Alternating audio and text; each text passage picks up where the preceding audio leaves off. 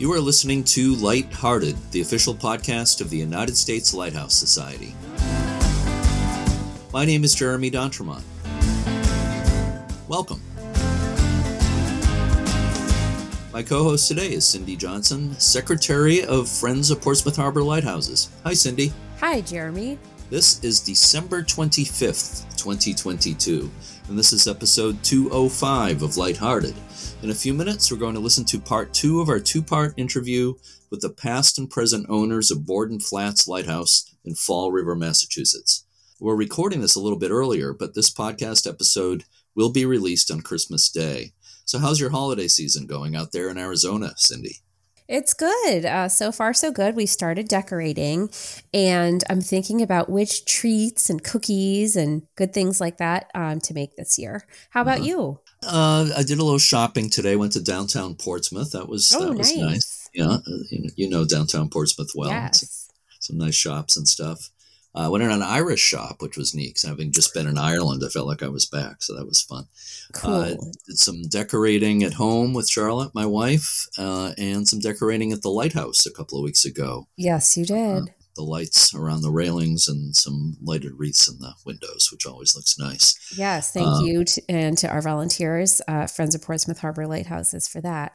So before we get to today's guests, we're going to read something that relates to the Christmas holiday. Cindy, I believe you have an article on Ida Lewis, the famous keeper who lived at Lime Rock Light in Newport, Rhode Island for more than 50 years. Yes, this originally appeared in 1890 in the Ladies' Home Journal and was reprinted in some newspapers at that time. The article was called Christmas in a Lighthouse. Here's the quote from Ida Lewis. Quote, "Have you ever thought what it must be to spend a Christmas day in a lighthouse? For 50 years, my Christmases have been there. To you landsmen and women, a snowy Christmas generally means that the day is complete, but to the lighthouse keeper, it is too often ushered in by a northeast gale. As far as the eye can reach under the light, I see nothing but the fast-driving flakes, while the sea dashes white on the rocks and is a visitor at my windows, knocking noisily every few minutes. The wind shrieks through this old house, rushes through the lantern with a noise like the shrill whistle of a steamboat foretelling danger, and even around the doors there is a chorus, as if an army of fiends were attacking us. But with all this against us in the elements, in my girlish days we had many jolly Christmases, for we were a large family of boys and girls, and liked, just as I do today, the pleasant giving and receiving of gifts, which marks the birthday of Christ. Now, with only my brother Rudolph left, we make the day as jovial as can be, and my dinner, with its turkey and fixings of celery and cranberry sauce, its mince pies and plum pudding, I should like to share with you all." Unquote. Thank you very much, Cindy. So let's get to today's guests now. Sure, Jeremy.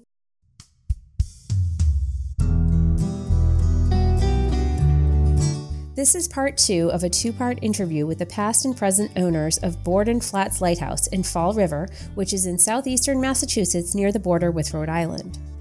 The lighthouse was built in 1881 on a dangerous reef to help guide increased shipping traffic as Fall River became an important center for textile manufacturing. In fact, the city grew to become the largest textile producing center in the United States during the 1800s, with over 100 mills in operation by 1920.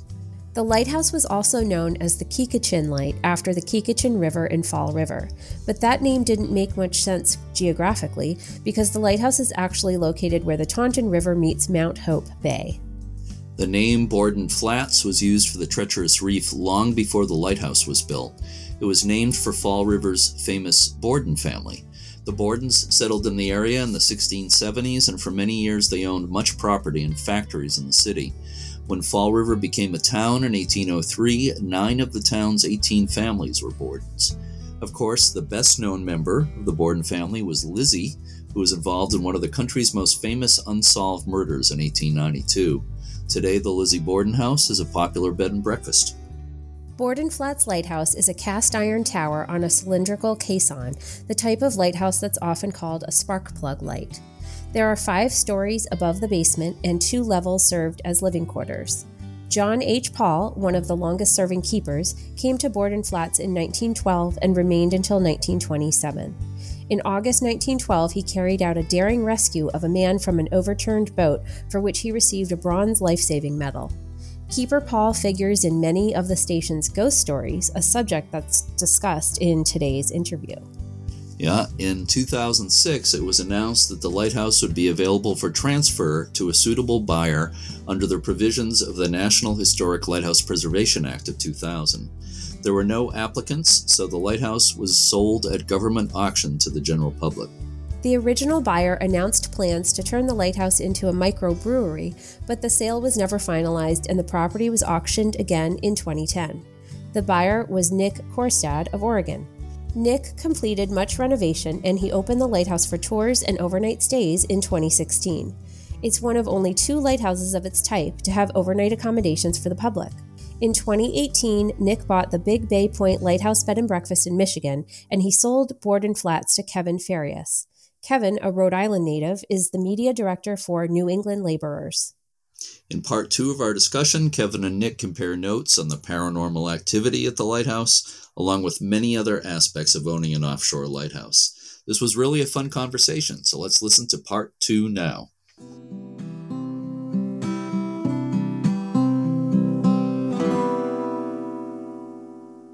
You had to close the lighthouse for a while because of COVID, right? Was it for a full season? That it was closed? The season of 2020 when COVID devastated us.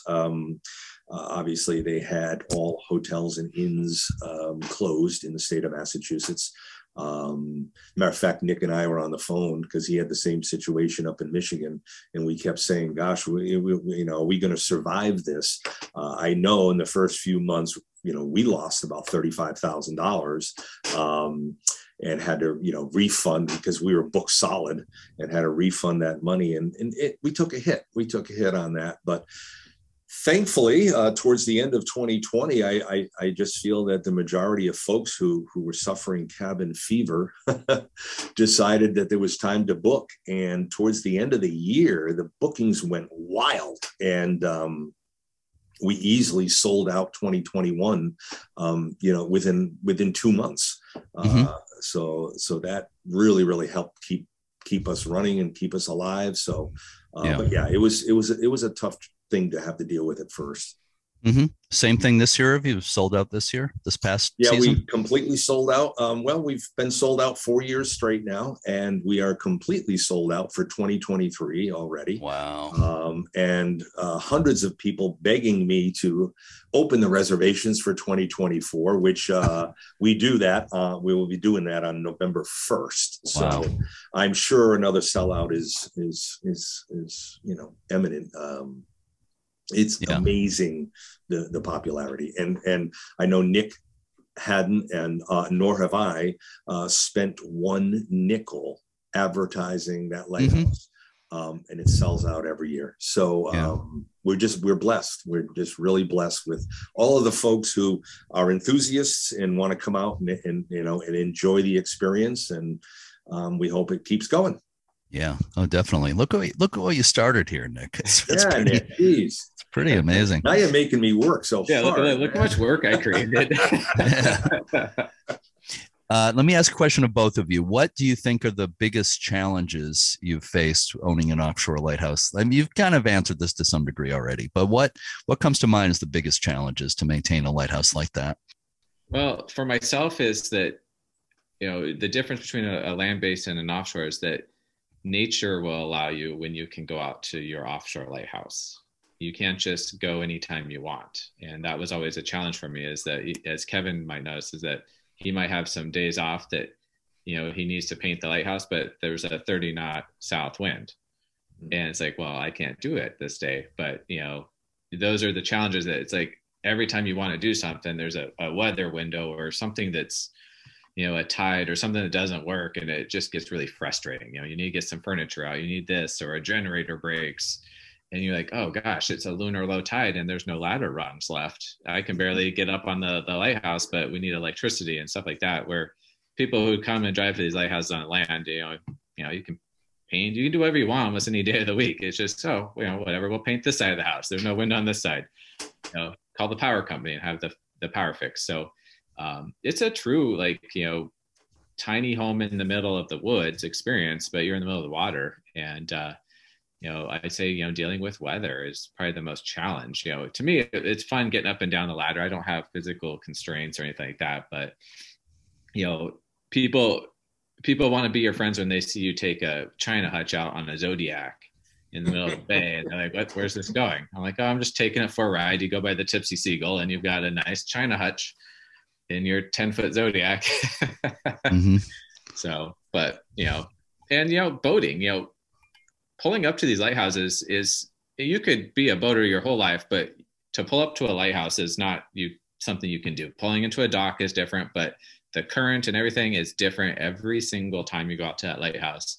And it could be the flattest day, and that tide is going out at like 7 knots with the river current. And you pull up and the back of your boat just flips all the way around and you look like a complete idiot. And you're like, oh, I meant to do that. I just wanted to see, So, but there are many times I would go out there in 40, 50 knot winds to attempt an emergency evacuation to see if I could get that boat to tie up. And I'm very lucky I didn't lose hands and stuff like that, because, the waves are going up and down 4 feet, and, you bottom out that rope and, you rip the cleat right off your boat. And so, and you don't know, sometimes storms will come up when they weren't predicted out there. And I had to check out, and, one time I got out there, not to, go into a tangent or anything, but someone had cut their anchor rope off, and I pulled up and it was blown about 40 knots. And my motor caught that cut off rope, and the motor just was stalling. I couldn't figure out what it was. And then finally I reeled it in. I had like 30 feet of rope wrapped around the motor, and I was dead in the water heading towards the pier with the north wind. And wow. I had to get the marina to come out, and he had to get a Sawzall. And, I was like 30 feet from being smashed into rocks, and he got me saved. I was like, all this just to get this person off a lighthouse. Wow. Yeah. Yeah. How about, Kevin, you have any comments on any of that? No, I absolutely concur wholeheartedly. Weather is the biggest challenge. And I find, again, on a daily basis, we technically take 6 trips out to the lighthouse. Where I'm every single morning, get into my office. The first thing I do is check the marine forecasts. Unfortunately, sometimes have to disappoint folks if I just feel, obviously with all of us, safety is priority. And sometimes we just have to cancel, again, mm-hmm. like Nick said, 40 knot winds out there, 4-foot waves. Our launch boat is a 19-foot center console, the same one that Nick had for the, and by the way, Nick, we did blow off a couple of cleats this summer on the tie off. But that is the biggest challenge. And it's easy when you don't have a guest out there and have them coming to stay. And if you need to cancel, it's okay. But as Nick said, it's the retrieval that can be difficult, because as dangerous as it might be to head out there, you have to. I remember one time, I think I even mentioned to Nick that normally it's about a 2 to 3 minute boat ride out to the light, and takes 10 or 15 seconds sometimes to just tie up. In one time, I had guests waiting to be retrieved, and it took me over an hour to be able to tie up to that lighthouse. And again, the same thing, currents, waves, eddies swirling around. So that could be the biggest challenge. And again, the same thing with maintenance. I have my full-time career, so I can't tell you how many times I actually took vacation days or days off my job, planning a painting day. And you get everything set up, ladders, everything's all ready. And within, 20 minutes, you're up to a 10-knot wind and paint splattering everywhere. And then you have to just call it. You have to, a lot of times we plan certain maintenance duties out there and aren't able to do it. And like the last time we painted, I would say if you were able to paint an average of 8 hours a day, we probably would have had the entire tower painted in a few days. But the last time it took 3 months to complete it, just because every time we went out, we might have gotten an hour in before the winds kicked in or whatnot, or, it started to rain. So yeah, weather is the big challenge out there for sure. Yeah. I remember one time, the west wind out there is the worst wind to get to anything. Absolutely. And it was blowing so hard. And thank God I had these guests that were from like oil drilling platforms. But there's one side where there's no ladder that is pretty calm. And I pulled the boat up along the side of the lighthouse, and they jumped from where the rails were at down onto the boat. I was like, I'm not going to be able to get you off unless you guys just jump off. And it wasn't tied up to anything, and they jumped on it. That was the excitement of their life, though. But the average guest would be, petrified. But I would be. Wow. So I need to change the subject a little bit here, and I'm going to ask you something, Nick. I have to ask this, but you did bring it up earlier also. But the question is Borden Flats Lighthouse haunted? I say yes. I've always been a critic about ghost stories and stuff, but that was probably the most haunted. Not bad spirits or anything like that, but the most haunted experience I ever had was, living out there at that lighthouse. Can you give an example or two of stuff you experienced? I know you've told me some things. Just I know it's hard to pick out just one or two things. Yeah. But. Well, gosh, yeah. So the bedroom was right under the lantern room, and at the time, we always had the rotating light when I lived out there, the VRB, and so you'd hear the hum of that lighthouse. So that's why I have this behind me, because that was like my saving grace at night. I needed some sort of a noise, and so I would have my laptop, and if you have a MacBook, if it gets too cold, it won't work or charge if it gets below a certain temperature. So I'd make sure that was all charged and heated so that I could put that on. But I would lay in bed at night and I'd hear parlor music from like like a Victrola. And then I'd hear people scraping paint and knocking on the front door and up and down the stairs.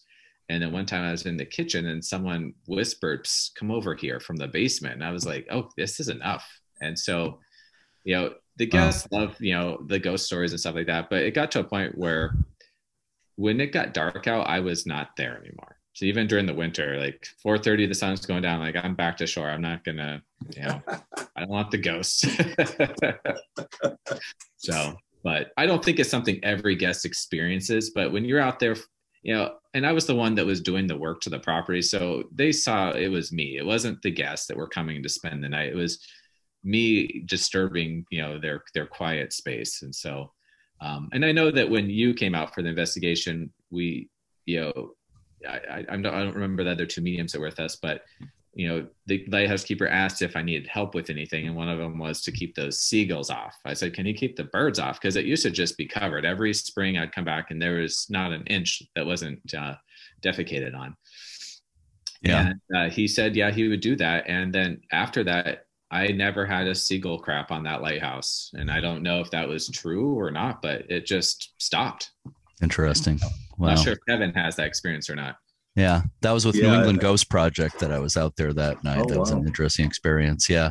Kevin, any comments on this subject? Well, yeah, I mean, it was funny when Nick took me out on that very first day after purchasing, and he said to me, one thing I forgot to tell you is that we have two fairly prominent spirits here on board, and obviously I kind of just brushed it off and said, yeah, okay, it's understandable. And I'm totally into the whole spirit ghost thing myself, but, and I couldn't wait to meet them. But when Nick said, I think it's very, very important, and you might think I'm a weirdo, but we need to sit down and I need to introduce you to the two spirits, so that they understand that there is going to be a new keeper. And that you are going to take care of the lighthouse, and so they would feel comfortable with you. And I was like, okay. So we sat down, and Nick kind of talked into the air. And our spirits are John Paul, and we later found out the little girl, his name is Lucy, and I felt better after that little meeting that we've had. But since day one, it's funny, in being on that lighthouse just about 7 days a week, I have never encountered them at all. However, yes, it is fairly active. But again, I've had a few mediums and psychics out there, and they have both assured assured me that they are spirits and not ghosts. And the way they explained it is that in most cases, ghosts can be angry, or they stay behind because of a vendetta, or unfinished business, and so they could spook and they can haunt, and they're able to throw things across the room. Whereas spirits are just that, and they assured me that they were very, very kindred spirits, very warm and welcoming. Mm-hmm. And to get into a story, we have a guest book there, and most guests who've had an experience will write their experience in there, and it's mostly the same thing as Nick had said. Some have heard little Lucy singing. Giggling is the most popular thing. They hear a little girl giggling, and then heavy footsteps, which I would assume is John Paul, being a grown gentleman up inside. A lot of the stories have been very entertaining. But to get back to one of the guests came in, matter of fact, the couple was from Knoxville, Tennessee. And I had not put anything on the website at all about the spirits, and nor had Nick ever. So they had no idea. But the minute they walked into the lighthouse, the woman, Catherine, she just stopped dead in her tracks, and she just started shaking, and her legs were buckling. And I thought, oh my gosh, I got to get her back in the boat and do the rescue on shore. And it's low tide. Yeah. And, but no, she finally gathered herself, and she said, I have to apologize. I was born with psychic ability, and although I don't really practice it or use it, she said, when I'm overcome, it just weakens me. And she said, the second I walked into this lighthouse, she said, are you aware there are two extremely prominent spirits here? And I played that I knew nothing about it because I wanted to hear what she had to say. And she went on and she described them to a T. I actually had goosebumps. And I thought, okay, this woman is the real deal. And I said to her, I said, well, during your stay, I want to hear and know about everything that happens. And what was funny is that I gave them the tour. We always end the tour up in the Lightroom. And I was telling them the story that Nick had told me about how he had to deal with all the guano, and it was so hard for him to paint the exterior, and about his story that one day he got so frustrated that he kind of asked John Paul if he could, help him with the seagull situation. And it's still exactly the same as Nick just described. I've had that lighthouse 5 years now, and not once have I ever seen a bird land on the lighthouse, nor have I found one marking from a bird or a seagull or a cormorant at all on that lighthouse. And when I was telling Catherine this story, it was funny because we couldn't understand why that was happening. She obviously she closed her eyes, and next thing I knew, she was telling me that John Paul was communicating to her, and he had said that you need to tell Kevin that I placed a capsule around this lighthouse. And we didn't understand what that meant. And at first I thought, wow, could there be a time capsule hidden in the lighthouse somewhere that we were unaware of? I got all excited. But John Paul heard me say, I wonder if it's a time capsule. He supposedly screamed in Catherine's head and said, no, you've got to tell Kevin that it's an energy capsule. And so when Catherine had communicated and said, we don't understand what that means, John Paul. And he said, well, I placed an energy capsule around this lighthouse for 3 reasons. 1, to keep all light keepers safe from harm. 2, to keep the lighthouse forever safe from harm. And 3, to keep all seabirds away. And when she said that, I freaked. I said, excuse me? And I said, what did you just say? And she said, she started, I said, no, the last thing. She goes, I don't know, something about seabirds? And boom, there it was. I called Nick immediately and I said, well, we just found out why this phenomenon exists. of no seabirds landing on that lighthouse and defecating on it. And much to, my happiness, because guess who'd be cleaning it all?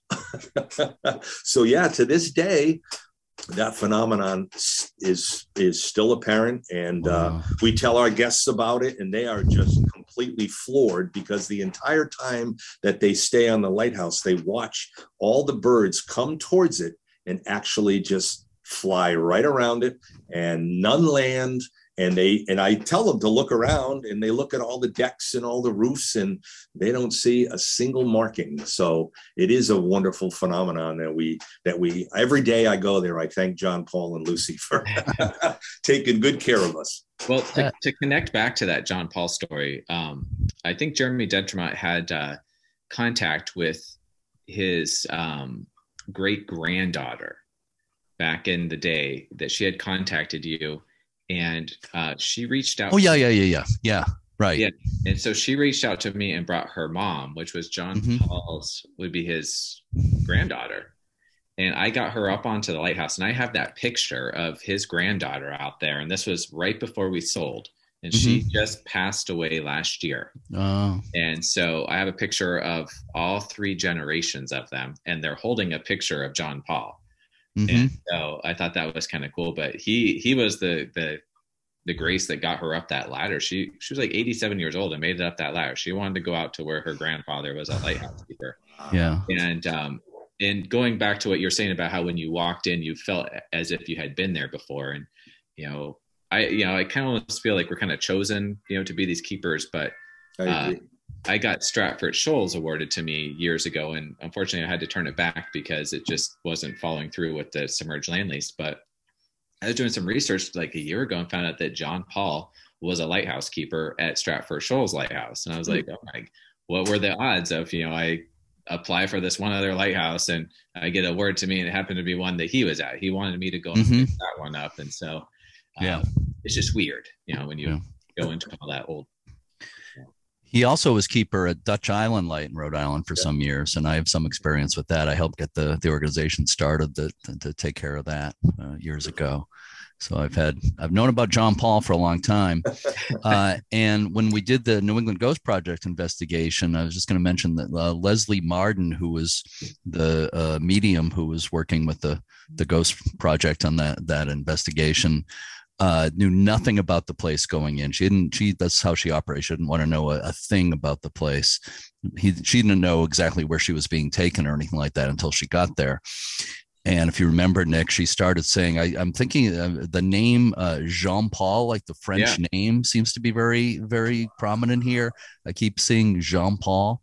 And she actually drew a picture at one point, and it was fairly close to what he looked like. But she said he's very much here. So that just I remember we had done a spirit board, which is, I think, similar to like a Ouija board. And as I get older, I learned that, my sense of humor might not be more appropriate, but she had said, he's got a lot of work to do right now. We need to leave him alone. He doesn't want to talk to us anymore. And I made a joke that said, well, if he's got so much work to do, why is this place so dirty all the time? And remember that Blanche, that thing like shot across the board towards me, and she's like, oh, you've really upset him. You need to apologize. And that's when I apologized. And I was like, I'm sorry for that. But I don't know, that place has got some great experiences to be had. It's not bad experiences, but it's holding a lot of history. And if those walls could talk, those walls, well, they talk, but yeah, I wish they could. Yeah, I've had several other guests that I guess are blessed with psychic abilities as well, and they all say the same thing when they arrive, that they have a warm welcome, a warm feeling come over them, and it's just a wonderful kind of aura, karma in that lighthouse. And yes, I mean, when you think about all the hurricanes and storms she has survived, and just about all she ended up with was a 5-degree tilt. we love that they're there. It's funny, that same woman, Catherine, at the time we had talked about little Lucy, and we didn't know her entire story. Nick had mentioned to me that it was passed down from keeper to keeper, that she had drowned when their dinghy had tipped in the bay. We didn't really know her name. I had told Catherine about that. So while she was staying, she did her best, and she finally communicated the next morning to her. And so we didn't know her name, so she simply asked her, and Lucy told her name was Lucy, and she asked why she remained, and she simply said that because the keeper came out in his dinghy to try and rescue me and save me, I want to remain to help him. And so she's been on board with us ever since too. So it's actually wonderful stories on both of them. Mm-hmm. Yeah, we could go on this subject like for a while, but I do want to say that if you can figure out a way to market the energy capsule around the lighthouse, Absolutely. I know there's a lot of other lighthouse organizations that would buy that in an instant if you can figure out how to make that available to others.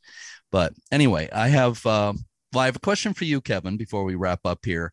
I'm wondering if you have what your future plans might be with the lighthouse. And I think in relation to that, you may want to announce something specific that's going on. Oh, okay. Well, yes, I have had a wonderful 5 years there. Unfortunately, over the 5 years, I have a heart issue. I've had 2 minor heart attacks. I now have 8 stents in my arteries. I feel healthy. I feel great. But my wife has consistently begged me to take it down a few notches.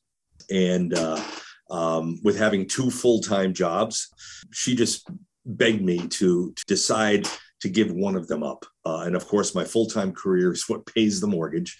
So I finally this summer decided that it might be time to let the next keeper come aboard and maybe do bigger and better things. I know, Nick did an incredible job. I've tried to, always just want to leave it better than I found it.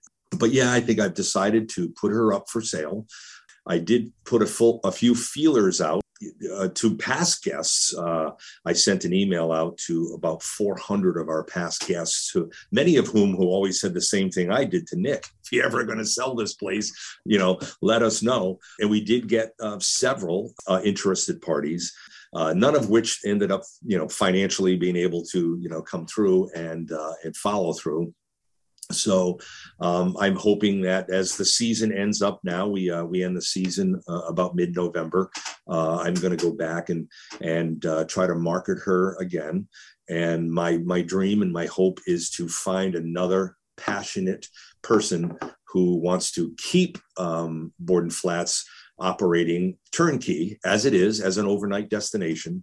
I've had several offers from folks who would like to purchase it and keep it as a private residence, like a summer home, which that would be my absolute last desire, my last resort. So for any of you out there that are listening and you think you might have some interest in owning a wonderful, beautiful lighthouse, as well as a great overnight destination, being sold out so many years in a row and will continue, I would love to hear from you. But yeah, I'm reluctantly, it's very hard because every time I go out there, I just keep thinking like, how can I give this up? Yeah. But I think it's time to think. My wife says to me, I'm 63 years old and we're a couple of years away from retiring. And she's like, Kevin, please, I just want you to make it to retirement so we can enjoy it. So yeah, obviously it's a decent amount of work keeping a lighthouse. And so, I think it's time for me to move on and hopefully find the next keeper to keep this historic gem, alive and well. Yeah. Well, I'm sorry you're having to do that, but it sounds like the right thing for everybody But you're just a kid, by the way, at 63. Well, thank you. I'm 3 years older, so. Oh, okay. Well, I feel like a kid, but unfortunately, the body doesn't agree with me all the time. And, yeah, no, I know what you're talking about, but I'm glad you're feeling well these days. But I'm hoping that maybe somebody listening to this podcast might be the right person. You know, Absolutely. You never know where they might be, and certainly we have a lot of people who are passionate lighthouse buffs who may be looking to buy a lighthouse. I get emails from people fairly often. How do I buy a lighthouse? So you never know. The timing might just coincide just perfectly here. So I have one final question for both of you. Okay. And this is for bonus points, of course. The question is, what has been your favorite thing about owning or things about owning Borden Flats Lighthouse? Nick, you want to go first? Go ahead. Yeah, I would say it was allowing me to make the friendships, opening myself, into the lighthouse community, with Jeremy and, the American Lighthouse Foundation, U.S. Lighthouse Society, these people, that really care about these lighthouses. And, it's allowed me to be a part of them and help contribute. And from what you're telling me, it's kind of a new good feeling that it's touching so many people's hearts and souls that I don't even think about that. Thought doesn't even ever cross my mind until you tell me all these people and all the proposals and stuff. And I just like lighthouses. I guess in a way it was almost like a selfish thing. I just wanted to see it painted and restored, but I didn't realize that it was going to have that much of a lasting impact on people. So I think that's probably the best part. Kevin? Yeah, I would concur. It's the people, the guests that come, and obviously because it is so unique, one of the only offshore lighthouse towers you can spend the night in. We've had guests from all over the world, and actually our percentage is about 40% New Englanders and 60% from abroad. Folks from Spain and Italy and England, all different parts of the United States and Canada all come to stay. So meeting these wonderful folks that have, the same passion for lighthouses has been, incredible. So I think that that would be what I would miss the most, is just the people and the opportunity to meet so many wonderful people and know that like when they leave, what's amazing is they hug you, they love you, because we gave them that opportunity. And I think, like Nick said, little did he know what he was starting here. And it was only been my duty to continue his legacy that he started. And that's why it's so hard for me. I mean, it's very easy for me to take any one of the other offers and sell it and, let the lighthouse be in whatever hands. But I'm going to hold out as long as I possibly can to find that one passionate lighthouse enthusiast that has been dying to own a lighthouse. And also, a wonderful overnight, business that goes along with it, that, is something that they can take as, what we've brought forward and hopefully take it to the next level.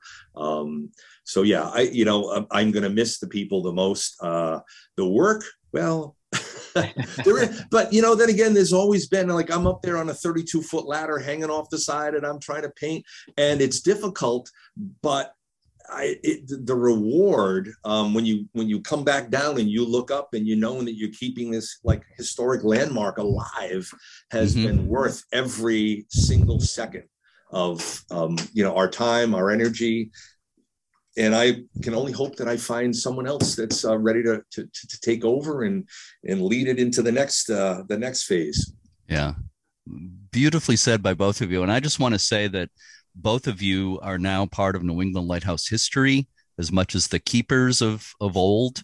Truly, I mean, you are lighthouse keepers of the 21st century, and you have done such a service for that place and for all the people who've stayed there. And Nick, just to have the audacity to open that place up as for overnight stays, I mean, it was crazy. Absolutely. In a good way, but it's worked out so well. It's very rare for people to have the opportunity to stay in a lighthouse offshore like that, Caisson Lighthouse. I know of only one other one, Goose Rocks, and that's in Maine. That's pretty limited as far as stays there. So it's very, very unusual. And I commend both of you for everything you've done I thank you for being on this podcast today. And Kevin, we're going to find the right person for that place to be the next owner / keeper of Borden Flats Lighthouse. Very hopeful about that. So anybody listening, if you, I think your contact information is easy enough to find, Kevin, through the website, right? Through the website, yeah. Which is BordenFlats.com. BordenFlats.com. So anybody interested in owning an amazing lighthouse that's also an overnight accommodations place, please contact Kevin by all means. Absolutely.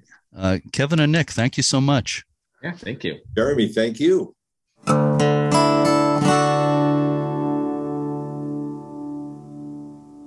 To learn more about Borden Flats Lighthouse and the overnight stays, go to bordenflats.com. If you think you might be interested in the possibility of buying the lighthouse, you can email Kevin Farias at kmf777@yahoo.com. After a few years managing Big Bay Point Lighthouse in Michigan, Nick Korstad will now be involved in an exciting new project. Friends of Browns Head Lighthouse has been formed in Maine to preserve the historic Browns Head Light Station on Vinyl Haven. Nick will be leading that effort, and the plan is to open it eventually for overnight stays. So we'll be watching for more news about that. I'm sure we'll be talking about it on this podcast.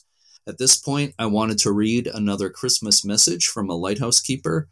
Cindy, even though this one was a male keeper, I'd like you to have the honor of helping me to read it. Sure. The quote is from John J. Cook, who was keeper at Stamford Harbor Lighthouse in Connecticut from 1907 to 1909. Cook went to sea early in life and had been awarded many medals during his years in the Navy. A reporter once asked him how he could possibly enjoy Christmas in an isolated, lonely offshore lighthouse. He said the following, quote, "I don't know, it is pretty lonesome here sometimes, especially in winter, but we manage to enjoy our holidays. We can't go to church on Christmas and we miss the nice music and the fine sermons, but there is a compensation for that. What more soul-stirring music could there be than that of wind and wave as they whistle and roar or moan and swish past our little home? And that light aloft is a sermon in itself," unquote. Keeper Cook continued, quote, "Many a fervent thank God, many a heart-deep prayer has gone up, maybe from people who wouldn't be thinking of such things ashore, when the red gleam of Stamford light was made out in a storm, or the bell heard in a fog. My little light has its mission just as your pulpit preacher has his, and no one who has watched it through the terrible winter storms can fail to appreciate this, and with it his responsibility." Human life, yes, human souls depend upon that light Christmas and every other night of the year, and I dare guess it's compensation for the loss of a Christmas sermon to keep the light burning steadily, unquote. Thank you, Cindy. I really love that quote because it reminds me of how Connie Small, the author of the book The Lighthouse Keeper's Wife, once said that she saw lighthouse keeping not just as a job, but as a calling. It wasn't the easiest way of life, but those keepers and their families had a real appreciation of how vital those lighthouses were to preserving life and property. They really were a special breed of people. Mm-hmm. There's one more thing I want to do before we end this episode. I was just reading something very interesting in our local newspaper, the Portsmouth Herald. The headline was, "New Hampshire Family Spends Each December Helping Others." The story is about the Butts family who lived near the New Hampshire seacoast. It all started about 12 years ago at a time when they were short of money, and an unknown person paid for haircuts for the 3 kids in the family. That inspired them to do acts of kindness every December since then. Some of the things they've done have been handing out $10 gift cards to strangers at Walmart and bringing holiday decorations or meals to neighbors. 8 years ago, they started devoting one day each December to driving around and leaving bags of Christmas goodie baskets on strangers' doorsteps. One year, the kids in the family handed out candy canes with handwritten messages and drawings to Christmas Eve shoppers at Walmart. The family has gotten no community recognition for their good deeds, but they say that's not why they do it. Krista Butts says she doesn't care what their kids choose to be as long as they are kind. In the article, she said, quote, "We try hard to go places where people don't know us and just enjoy the spontaneity of it all, because I think it means more to people when it's a stranger doing something nice for you," unquote. So for all their kind acts in the community, we are giving our Be a Lighthouse Award to the Butts family of Lee, New Hampshire. Krista, Jeff, and their children, Ryan, Kyle, and Tyler. A big thank you to them for everything they do to help others. We'll be mailing them a Be a Lighthouse certificate. By the way, a week or so ago, I was in the drive-thru lane at Starbucks, and the woman ahead of me paid for my coffee. Yeah, she was a complete stranger. I have no idea who she was, but it really gave me a nice feeling. So I understand what Krista was talking about there. Mm-hmm. I suggest that everybody do something kind for somebody you don't know. It makes both the recipient and the giver feel pretty special.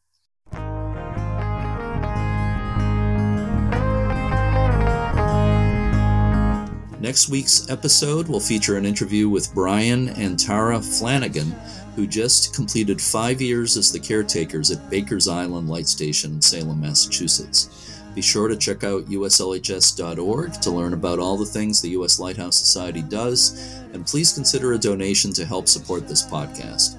As 2022 comes to a close, I want to wish everyone a bright, hopeful, and peaceful new year. Here's to a happy and healthy 2023. As always, to our regular listeners and our new ones, thank you so much for listening, and keep a good light.